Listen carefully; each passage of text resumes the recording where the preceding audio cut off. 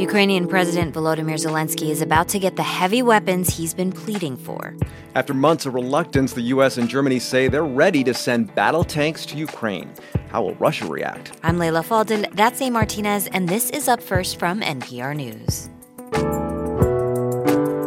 With all the drama surrounding Elon Musk, Tesla's electric cars are cheaper than ever. All of a sudden, you drop the price on something, people start to forget about all the other things that are going on and just focus on what that price is.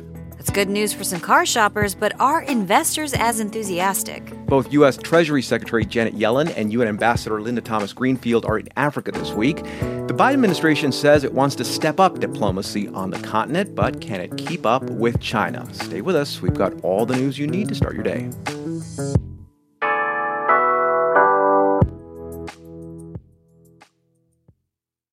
Support for NPR and the following message come from Saatva. Saatva luxury mattresses are every bit as elegant as the most expensive brands, but because they're sold online, they're about half the price. Visit SAATVA.com/NPR and save an additional $200. German Chancellor Olaf Scholz has confirmed that his country will send German-made Leopard battle tanks to Ukraine. The decision comes as the U.S. makes plans to deliver Abrams tanks to Ukraine as well. NPR's Berlin correspondent Rob Schmitz joins us now. Rob, so what do we know about Germany's decision? Yeah, a spokesman for Chancellor Olaf Scholz has confirmed to NPR that Germany is sending an initial shipment of 14 Leopard 2 battle tanks to Ukraine. These are tanks that'll come straight from stocks managed by the German Armed Forces. The spokesman added that training of Ukrainian crews on how to operate these tanks will begin soon.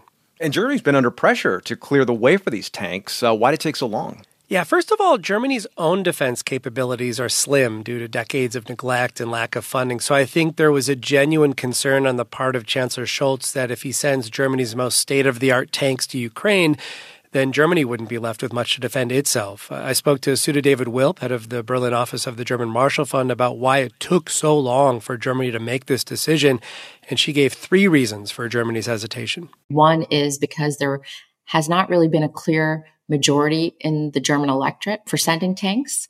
2, he's had a lot of pressure within his own party about getting dragged into the war. And then I guess there is also a genuine fear about what this would trigger on the part of Russia. And I think that's also the reason why Chancellor Scholz wanted the U.S. to send its Abrams tanks. He didn't want Germany to be alone in taking an action that the Kremlin could very well see as a major escalation. Yeah, well, speaking of the Kremlin, I mean, they've called the prospect of these tank deliveries, blatant provocation. So is there a fear now that maybe Berlin could be somehow pulled into this war? Yeah, I think there is. Ralph Stegner, a politician in Chancellor Scholz's Social Democrat Party, voiced these concerns after the tank news broke. Here's what he said on German television. Man muss ja auch zum Beispiel die Frage beantworten, was kommt denn eigentlich danach? And he's saying here that what comes after these battle tanks? Fighter jets, warships, or will we talk about sending troops at some point? These are questions that have to be asked, he said. And he said Chancellor Scholz needs to address this.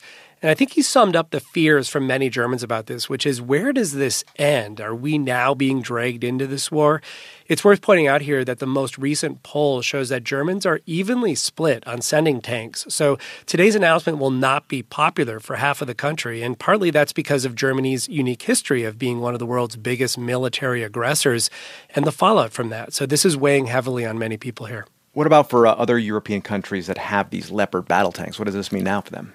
Well, it'll mean that they, too, can export these tanks to Ukraine if they want to. Poland has been asking to do this, as have other European countries. So over the following weeks, we'll likely see the first deliveries of what could be dozens of the world's most state-of-the-art tanks being handed over to Ukraine's military. And these tanks are seen by military experts as game-changing weapons that will help Ukraine defend itself against what many predict will be a tough spring offensive that Russia is now preparing. NPR's Rob Schmitz joining us from Berlin. Rob, thanks. Thank you.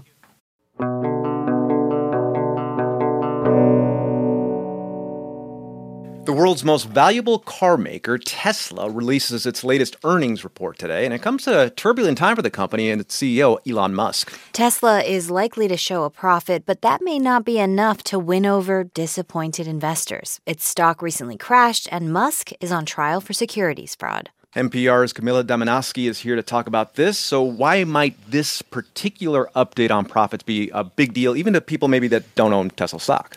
Well, I mean, this is Tesla that we're talking about. It's an incredibly influential company. It reshaped the auto industry in its own image in many ways. So its relationship with investors has big implications for the fight against climate change, for the vehicles that are available for shoppers in the future. Analyst Dan Ives is calling this one of the most important earnings calls in Tesla history. And that's because it's coming at this really pivotal moment with the stock price way down and competition way up. Yeah, so how are investors feeling then right now? Yeah, not great. Tesla was a star on Wall Street. The stock seemed almost unreal. I mean, it was like magic how high it was. And yeah, that's not the case anymore. The question now is, can the company win these investors back over? Tesla did have record sales last year, but those sales were also actually a disappointment because they didn't hit targets. So coming into this call, pretty good profits and revenues definitely aren't going to do the trick. Investors have gotten used to seeing super rapid growth from Tesla. And the question now is if the company can keep that up or if it's going to slow down. Yeah, so is that why Tesla's stock has lost value? You know, it's part of it, but the stock went down 70% last year, even though the company grew, right? The losses were ridiculous. You can argue that's because the price was ridiculously high to start with. But obviously, this is about more than just sales coming in a little under expectations. It also wasn't just the broader stock market decline. Factors included Elon Musk himself, his purchase of Twitter, investors worrying that he was distracted. And a big component was growing competition in the electric vehicle space. The entire industry is embracing battery-powered vehicles.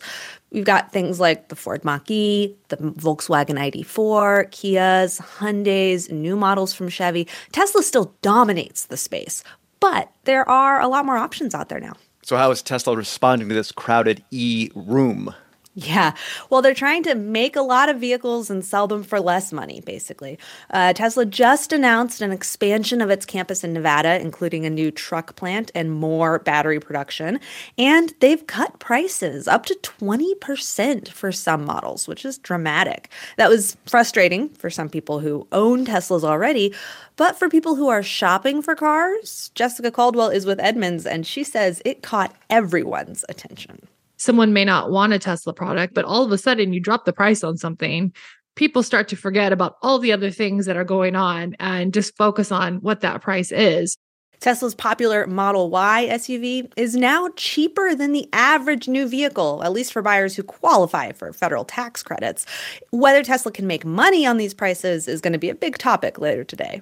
And on top of all this, Musk is being sued and he's been testifying in court this week. What's the latest there? Yeah, so we listened to him earlier this week. He tweeted about funding secured to take Tesla private, which was not true, it turned out.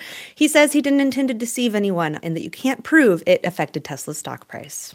That's NPR's Camilla Demonoski. Thanks a lot. Thank you.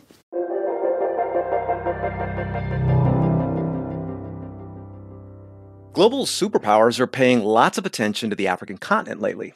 Yeah, the U.S. ambassador to the United Nations, Linda Thomas-Greenfield, just arrived in Ghana for a 5-day tour, and Treasury Secretary Janet Yellen is in South Africa today. Yellen just missed Russian Foreign Minister Sergei Lavrov, who was there a day earlier, and China's new foreign minister wrapped up his 5-nation African tour last week. All right, so what could all this diplomatic activity mean? We're going to get into that with NPR West Africa correspondent Emmanuel Akinwotu. Emmanuel, President Biden has said his administration wants to step up its commitment to Africa. So does that explain all those visits from U.S. officials? Yes, it does. You know, U.S. policy in Africa was relatively disengaged for years, particularly under President Trump. So all of this is part of a major reset by U.S. officials. You know, the Africa Leaders Summit in D.C. last month was key. The summit was actually light on policy and focused more on bridge building and reinvigorating those ties. And these visits are an extension of that. There are also plans for President Biden and Vice President Harris to visit this year. And, you know, when you talk to U.S. officials, they see Africa as a priority because of the cultural prominence of the continent in the U.S., because of art, music, Africa's rapid population growth, and economic potential. All right, so the U.S. then wants to ramp up their presence in Africa, clearly. So how much catching up does it have to do to China? You know, Chinese trade in Africa is about 4 times that of the U.S. I'm in Lagos right now, and yesterday the president opened a new $1 billion seaport largely funded by China, who own a majority stake. New trains, new roads, new airport terminals, all of this are largely built with Chinese funding. The US has largely been a vocal critic of a lot of these development loans across Africa because countries have racked up huge debts to China. But the kind of underlying question here is, what does the US have to offer African countries that would be better? That said, the US is still a vital trading partner in Africa. There's the ongoing US trade agreement called AGOA, which is really important. The US is important in a host of areas, but at the same time, it's also playing diplomatic catch-up, and not just with China. So how does Russia figure into all this? Russia has long-established ties here, going back to the Soviet Union, and upped engagement during the Ukraine war. Many African countries have tried to resist pressure by the West to halt trade or ties with Russia because of their invasion of Ukraine. But African countries on the whole don't want to have to choose. And in fact, South Africa are taking part in joint naval exercises with Russia and China off its east coast next month. All right, so how are all these visits being perceived on the continent? I think overall there's a mixture of welcome because the investment and benefits are important, but there's also caution. Many people resent the idea of Africa being this arena of competition between outside powers, like with African countries seeming like pawns on a chessboard. But there's also a question of, how does the continent not be an arena for great power competition when they're reliant on outside help? But for the US, I think we'll have to see whether these trips and engagement leads to genuinely closer economic and political ties. All right, that's NPR West Africa correspondent Emmanuel Akinwotu from Lagos. Thanks a lot. And that's Up First for Wednesday, January 25th. I'm E. Martinez. And I'm Leila Fadel. Up First is produced by Shelby Hawkins and Monsi Karana. Our editors are Ali Schweitzer and Alice Wolfley. Our technical director is Hannah Glovna. Start your day here with us tomorrow. There is a shockingly simple way to explore the vast world of public radio shows and podcasts, and that's through NPR One. Hear news from the station in your community, stories from around the country, and podcast suggestions based on what you like. Download NPR One at that app store.